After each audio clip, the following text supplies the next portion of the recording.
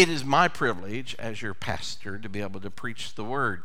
And so I want to invite you to join with me as we turn to God's word. And we are looking at a very short passage as Jesus actually in the larger context is teaching on prayer. Let's look at Luke chapter 11. We've been talking about this verse actually on and off throughout this series, the Let the Wind Blow series. Would you stand with me as we turn to this? Luke 11.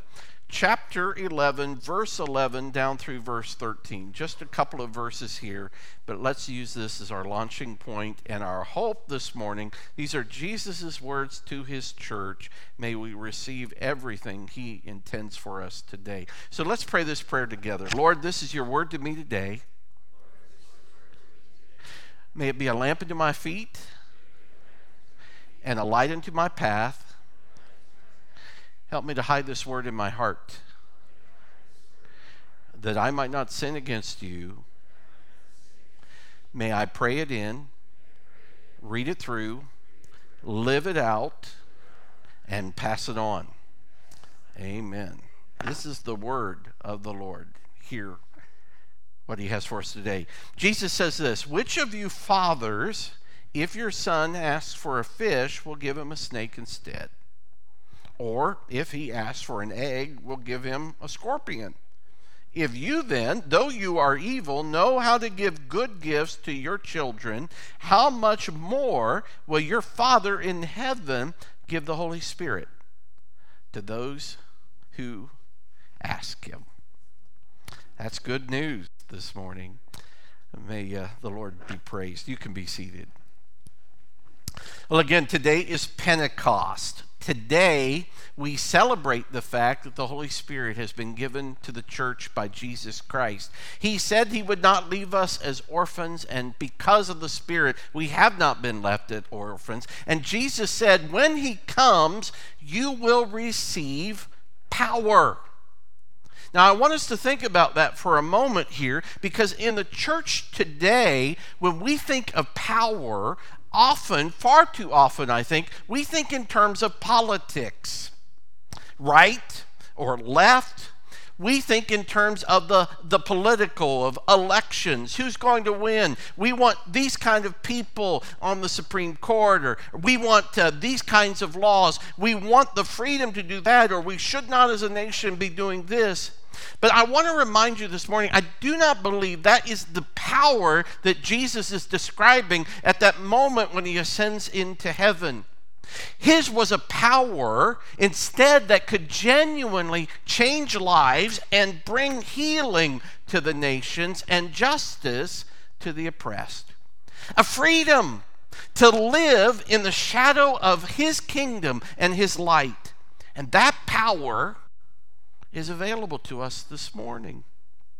Now, I realize maybe honestly you're kind of tired of me talking about the Spirit. We've been talking about this. You've been kind of drumming this into our minds and trying to reinforce this. But I want to take another opportunity on this beautiful day as we talk about the Spirit to give you an invitation to make certain that you have had your own personal encounter and opportunity to be filled up to overflowing with God's Spirit, because he said you can have this. This is yours. It is your right as a child of God to experience all that God wants for you. And so I want to ask you, do you know what I'm talking about? Not only do you know what I'm talking about, do you know who I am talking about? You see, I know this. God is willing this morning to give his church his power. And I want this passage in Luke 11 to burn in our minds and in our hearts. Look what Jesus says about you and me. In this story, we are the children. We're the son. We're the daughter. Toddler, really. We can't fend for ourselves. We couldn't figure it out. We can't feed ourselves. But all we need to do is ask. The only person that dares wake up a king at 3 a.m. is the king's son or the king's daughter, is the king's little kid. You can do that when you're the child of the king. I have 20-somethings living in my house. Sometimes they still can't fend for themselves or feed themselves, and they're waiting for mom to get home to make dinner. But they're desperate. They're hungry.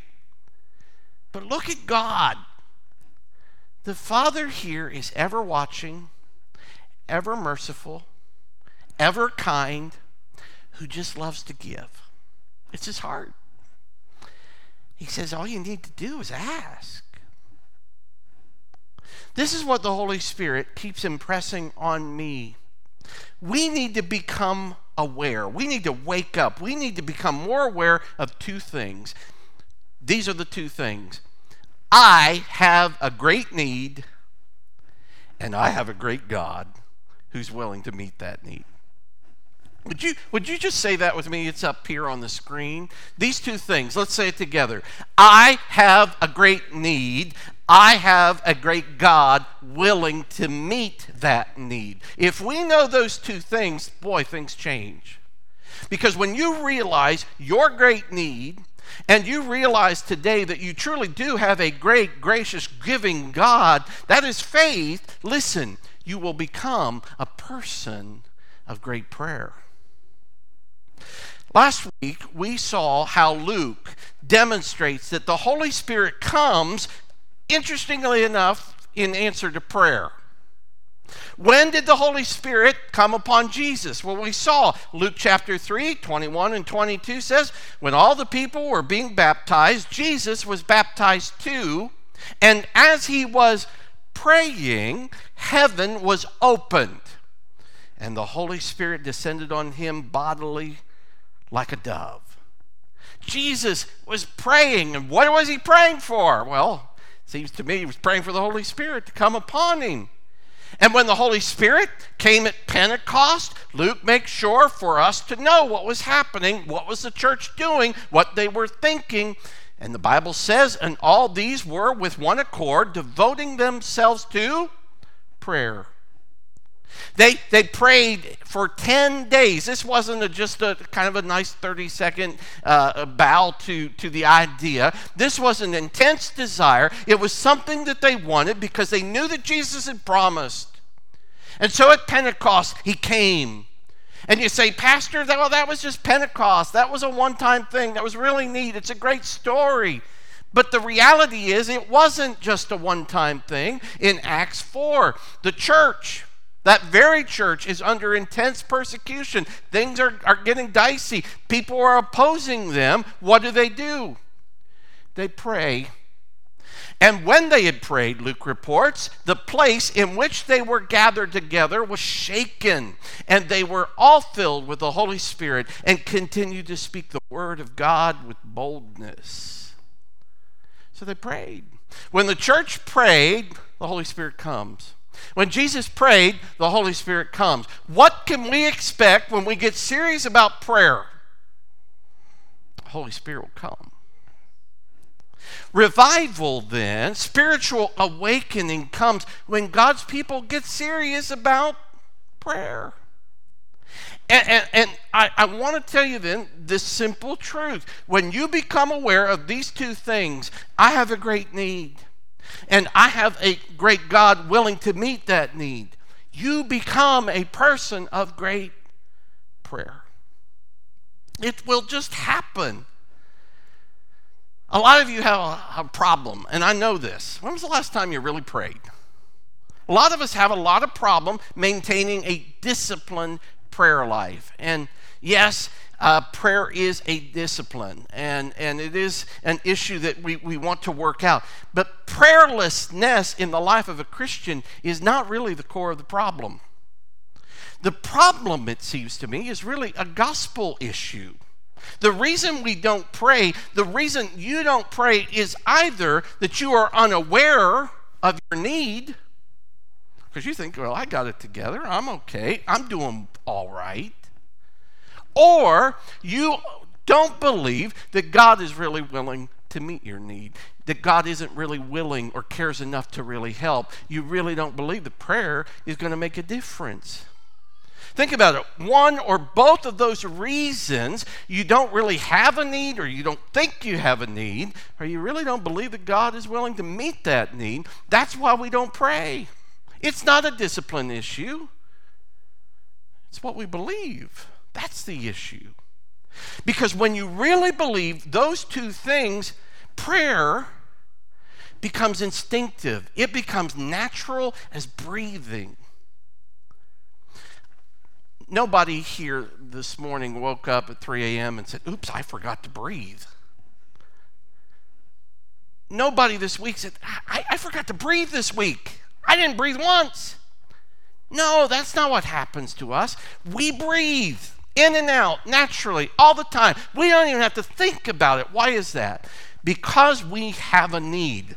It's just natural. We have a need to breathe, and there is plenty of air that God has provided, so we just do it. It is a natural thing to breathe. For the Christian, it ought to be a natural thing for us to pray. Church, I don't think we're there yet. I know it. I see it in me. But I want us as a congregation to experience God in all his goodness and fullness. When I was about 9 years old, my parents gave me a 3-volume comic book set of the Bible. I don't know if you've ever seen these, but about 9 or 10 years old, for Easter, I got this set, and I read that. And I read through those volumes probably several times. I couldn't tell you how many times, but I recall going through that. And one of the great things that came out of that was it gave me a really good understanding of the history, how things fit together, how this story related to this, and how just the flow, I guess you'd say, of biblical history. It was an intensely wonderful gift for my parents to give me at that age. But I spent a lot of time in that, and I remember one moment. I was in the living room, and I was there. I was reading through portions of Moses leading the people of Israel through the wilderness. And I was just amazed as I read about God's provision and his power and his defeat of the enemies and the wonder of who he was. I was just taken in to a point where I just thanked God for his goodness. I thanked him for his glory. And suddenly, and I can't even describe it, I was lost. I was just lost in amazement of his beauty, of his goodness and his glory, and just lost in wonder, as Charles Wesley says, lost in wonder, love, and praise. It was just this moment. I always think about this when, just as a young person, I didn't know better. I didn't have a theology to put it all together. I didn't know, but it was one of those sweet moments I will never forget when God was just so real, and I was so close to him. I long for those moments. I know that, we're not supposed to necessarily live on the mountaintop all the time, but it seems to me that sometimes we settle for so much less. And God really wants us, really desires for us to have. I want to give you this prayer from Habakkuk 3:2. It's one of our favorites, one of my favorites, but it's one that I just want to share with you today. If you've not heard of it, it's one that I would like us to pray together. And this is what the prophet says. "O Lord, I have heard of your fame. I stand in awe of your deeds, Lord. Repeat them in our day. In our time, make them known. In wrath, remember mercy." You know, that's been my prayer this week for our church. I really appreciate and so am honored, and I don't have words to express how much I appreciate your confidence in me and the fact that you've asked me to join you as a pastor here for another 5 years. I'm grateful for that.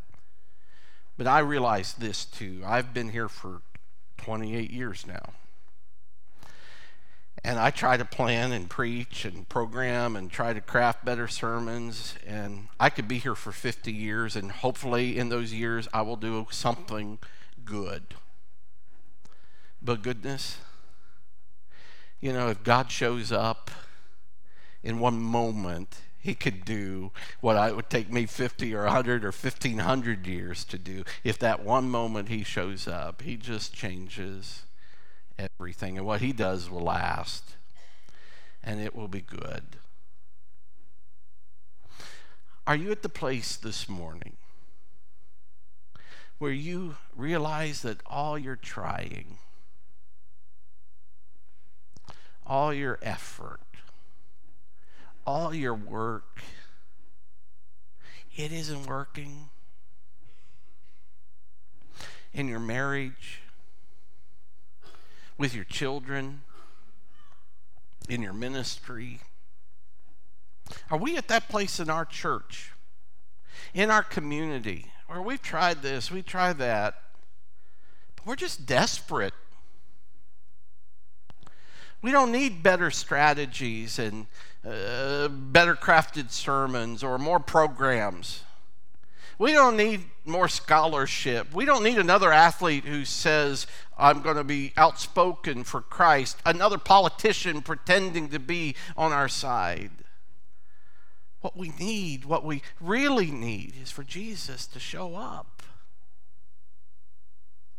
We need his Holy Spirit to come, where we just hunger for him, where we long for a mighty outpouring of his Spirit who can turn hard hearts into open ones and restore relationships and give hope and give us the assurance of forgiveness. That's what we need. That's what I need. So this morning, I've never really dealt with this passage like this morning, but I want to talk specifically about what Jesus said will happen when the Holy Spirit comes. I don't think in this passage he is exhaustive, but it is a beginning, and it lays the groundwork for what we can expect if and when the Holy Spirit comes. And so in John 16, Jesus tells us some things that the Holy Spirit can do. And by the way, these are things that only the Holy Spirit can do. No one else. I can't do them. As your pastor, I can't do this. Your husband, wives, he can't do this for you. Husbands, your wife can't do this for you. If you're struggling, this can only be done through the Holy Spirit. This is what he can do. In John 16, verse 8, Jesus says this: and when the Holy Spirit comes, when he comes, he will convict the world of sin, of righteousness, and of judgment. Jesus says here, deep down, there will be a conviction. Something in the center of your soul that says, this is right, this is good, this is wrong, this needs to be forgotten. There is something true, there is something real, but when the Holy Spirit comes, he convicts us of three things: of sin, of righteousness, and judgment. Now, what does that mean? Jesus says, so he convicts of sin. Well, what will that look like?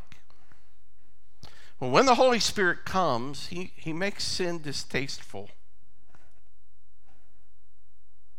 When you begin to encounter the Holy Spirit in your life, sin loses its shine. It just gets icky. My wife likes Brussels sprouts. How many of you like Brussels sprouts? Shame on you, sick people. She baked or fried, or I don't know what she did, but I walked into the house and I could tell she was making Brussels sprouts that night, and I was about ready to walk right back out. That's how bad the whole house smelled. I can't smell it, and I can't imagine trying to taste one. My taste buds, if if I'd ever wanted Brussels sprout, my taste buds would have to change, literally.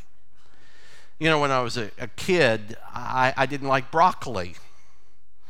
The texture, or maybe it was the way it was prepared, I don't know. But something has changed. The other night, Mary had broccoli, and used to be you had to put a bunch of cheese and stuff on it just to tolerate it. That wasn't the case at all, and I enjoy it. It doesn't bother me. There's something that is different now. I think that's what Jesus does with our hearts. When we encounter the Holy Spirit, he changes our tastes. He changes our desires, our appetites. He changes what we like.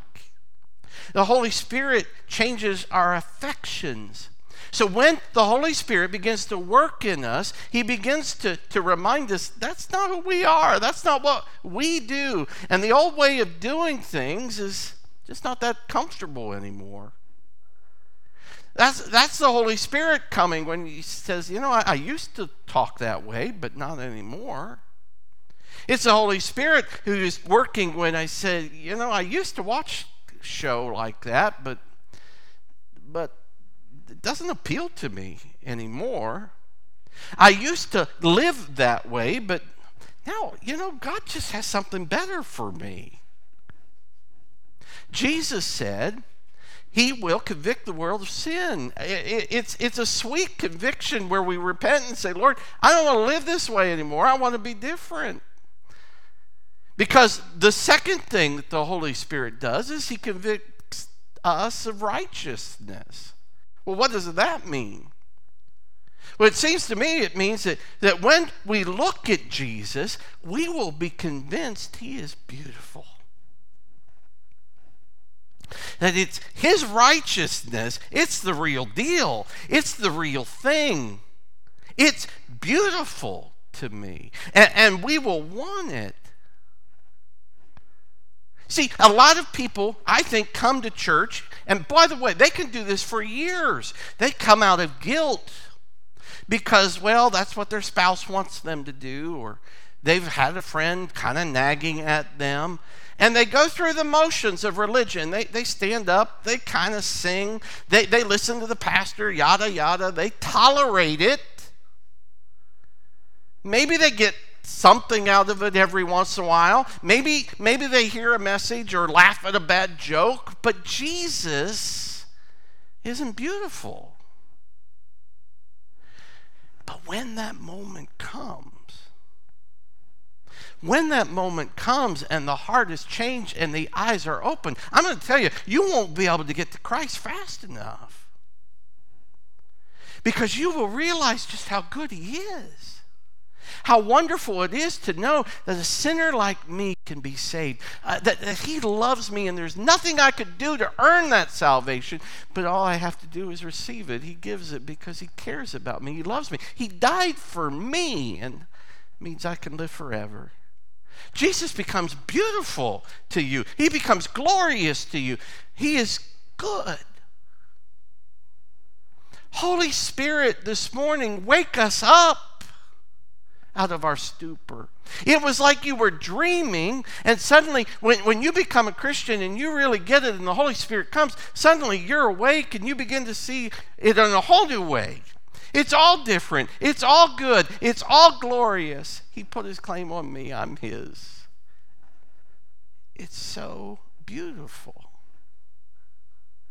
And we come to see then that righteousness is a good thing. That's what the Spirit of God does for people. He births in them a desire for Jesus and a desire to be more like him. Again, a lot of people are like, when they think of Christianity, they think it is a have-to religion. Well, I have to do this. I have to go to church. I have to give. I have to turn off that TV show. Whatever it is, I have to do it. That shows that they've really not encountered the Spirit of God. The Spirit of God doesn't just compel us to do what is right. The Spirit, he gives you a love for what is right, and you begin to do it just naturally. In fact, you don't want to do anything else. Listen, I don't have to kiss my wife, but I get to. I don't have to eat a steak, but I get to. I don't have to take a nap this afternoon, but I get to. Or I better get to. I get to be more like Jesus. I get to be more like Jesus. And that makes me happy. It makes me joy-filled. That's where the fun is. That's where the life is. That's where the hope is. I get to. Because of the Holy Spirit working in my life. Am I making sense? When the Holy Spirit comes, he makes sin distasteful. When the Holy Spirit comes, he makes Jesus beautiful. In the book of Galatians, Paul explains that the Spirit of God does in our hearts what the demands of the law could never do. In other words, the law can tell you what is right. It can tell you to do what is right. It doesn't mean you'll do what is right. It's only the Spirit, when he comes, that can give you a love for what is right. The Spirit gives you love and joy and peace and patience and kindness and goodness and gentleness and faithfulness and self-control. The law can command it, but it's the Spirit who births it in us. So when the Holy Spirit comes in your life, he doesn't just tell you a bunch of stuff that you should be doing like a nag who just won't let you get away with anything. That's not the Spirit. No. He opens our eyes to the glory of Jesus, and he reminds you of what he has done for you. He died on the cross for you. He paid your sin. There's nothing that you can do to earn his favor or his love. He's done it all. I can't fix anything, but Jesus paid it all. Jesus did it all. Jesus is beautiful. And now I'm free to live my life for him. So when the Holy Spirit comes, he convicts. He convicts us of sin. Sin becomes distasteful. When the Holy Spirit comes, he convicts us of righteousness. Jesus becomes beautiful. But there's one final thing Jesus said, and Jesus said this. He convicts us of judgment. What does that mean? I think it means that eternity is always in view. We become aware that eternity, it's close. I realize that the trajectory of my life doesn't end with my last breath here. Oh, there's so much more than that. I want to just do something I don't normally do, but I went out and bought a rope. Oh, goodness.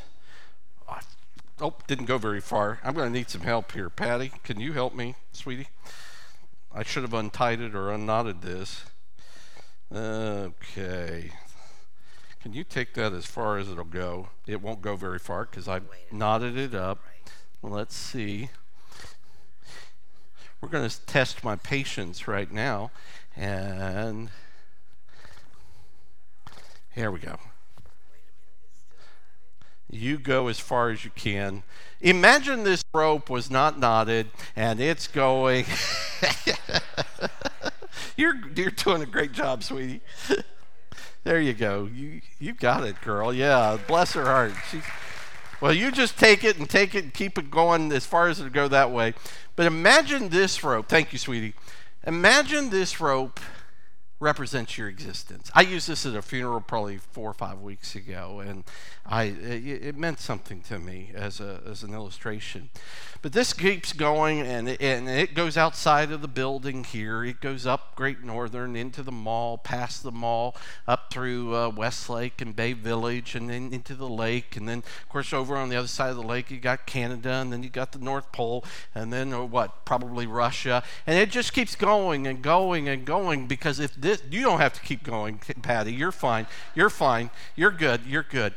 But it go, and this represents my existence. Because as Christians, We believe that we live forever and ever. Eternity is a very, very long time. We keep going and going and going. So this rope, it has an ending, but in reality, I don't, and you don't. So this rope, as long as it is not near as long as our existence. And this red part here, what do you think that represents? Our time here on earth. Now, what makes the most sense of what I'm going to live for? What decisions am I going to make that are going to impact this versus that? In fact, what is so weird, what is so strange to me is that a lot of us think, well, I'm going to save and work real hard, and so that at this very end of you can't see that in the back, and I'm sorry, because it's so small, but at the very end of this, we want to be able to think, oh, that'll be the good life. We'll be able to travel and eat and have stuff, and we work and work and work so we can take this very little piece and think that's the important part. How foolish. How foolish. You see, when the Holy Spirit comes, He reminds us that we're going to give an account.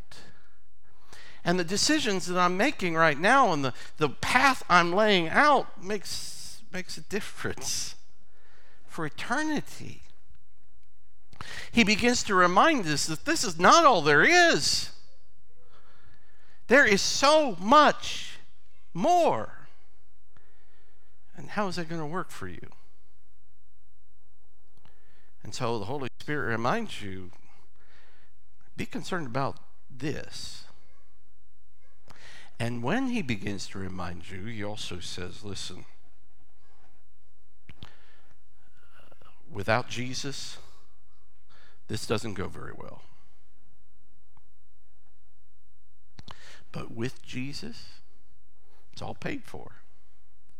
With Jesus, you are on a trajectory that this will go better and better and glorious and glorious. When we've been there 10,000 years, we'll just begin to praise Him for all that He's done.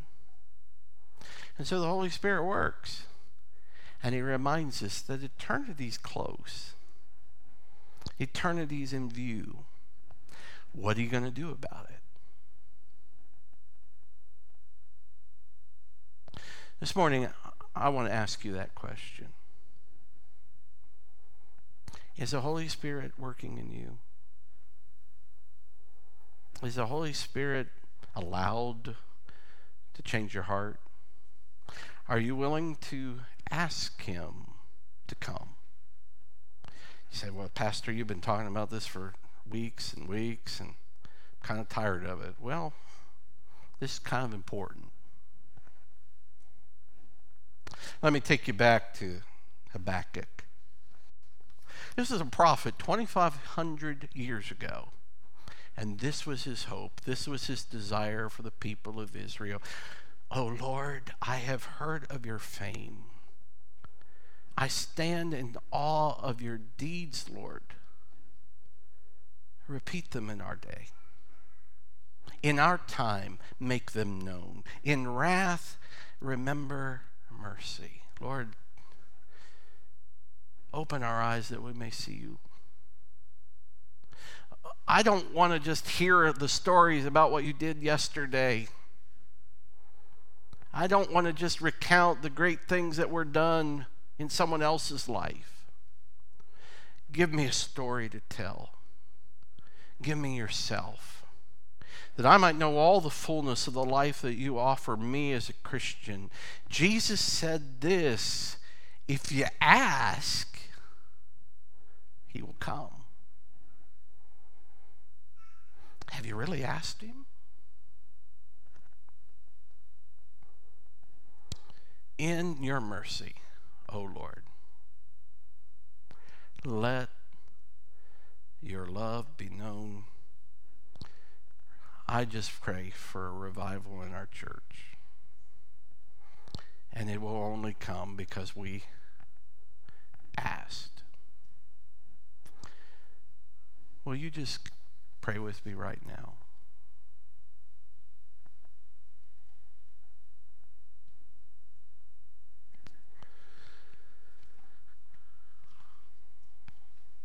I just want to give you a moment and have your own personal time with God.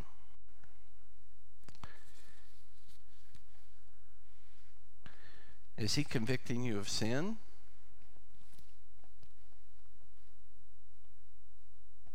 Is he convicting you of righteousness?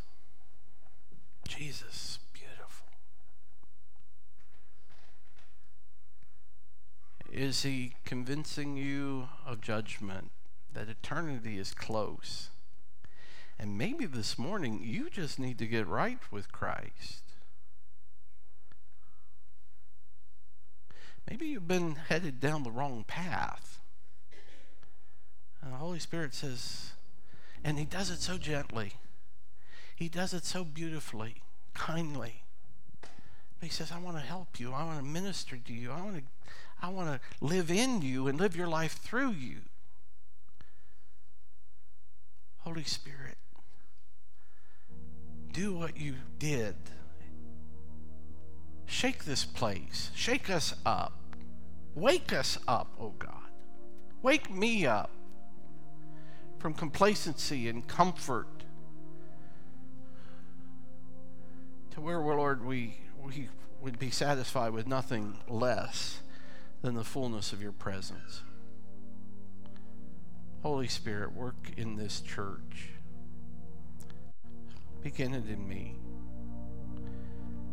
Fan the flame of truth and righteousness, mercy and glory. Lord, help us all to take stock of where we are with you, that on this Pentecost day, we might sense that we've been with him and we're going to be bold for him. Lord, consume the dross. Forgive us our sins and help us, Lord, to live differently. Jesus, your church is asking.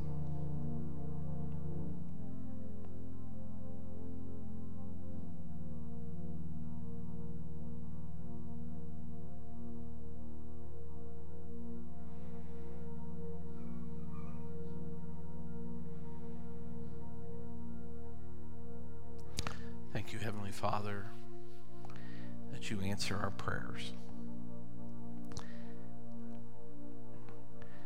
Shake, renew, restore, revive your church, O Lord. We're ready. We believe. We ask this all in the beautiful name of Jesus Christ, our Savior.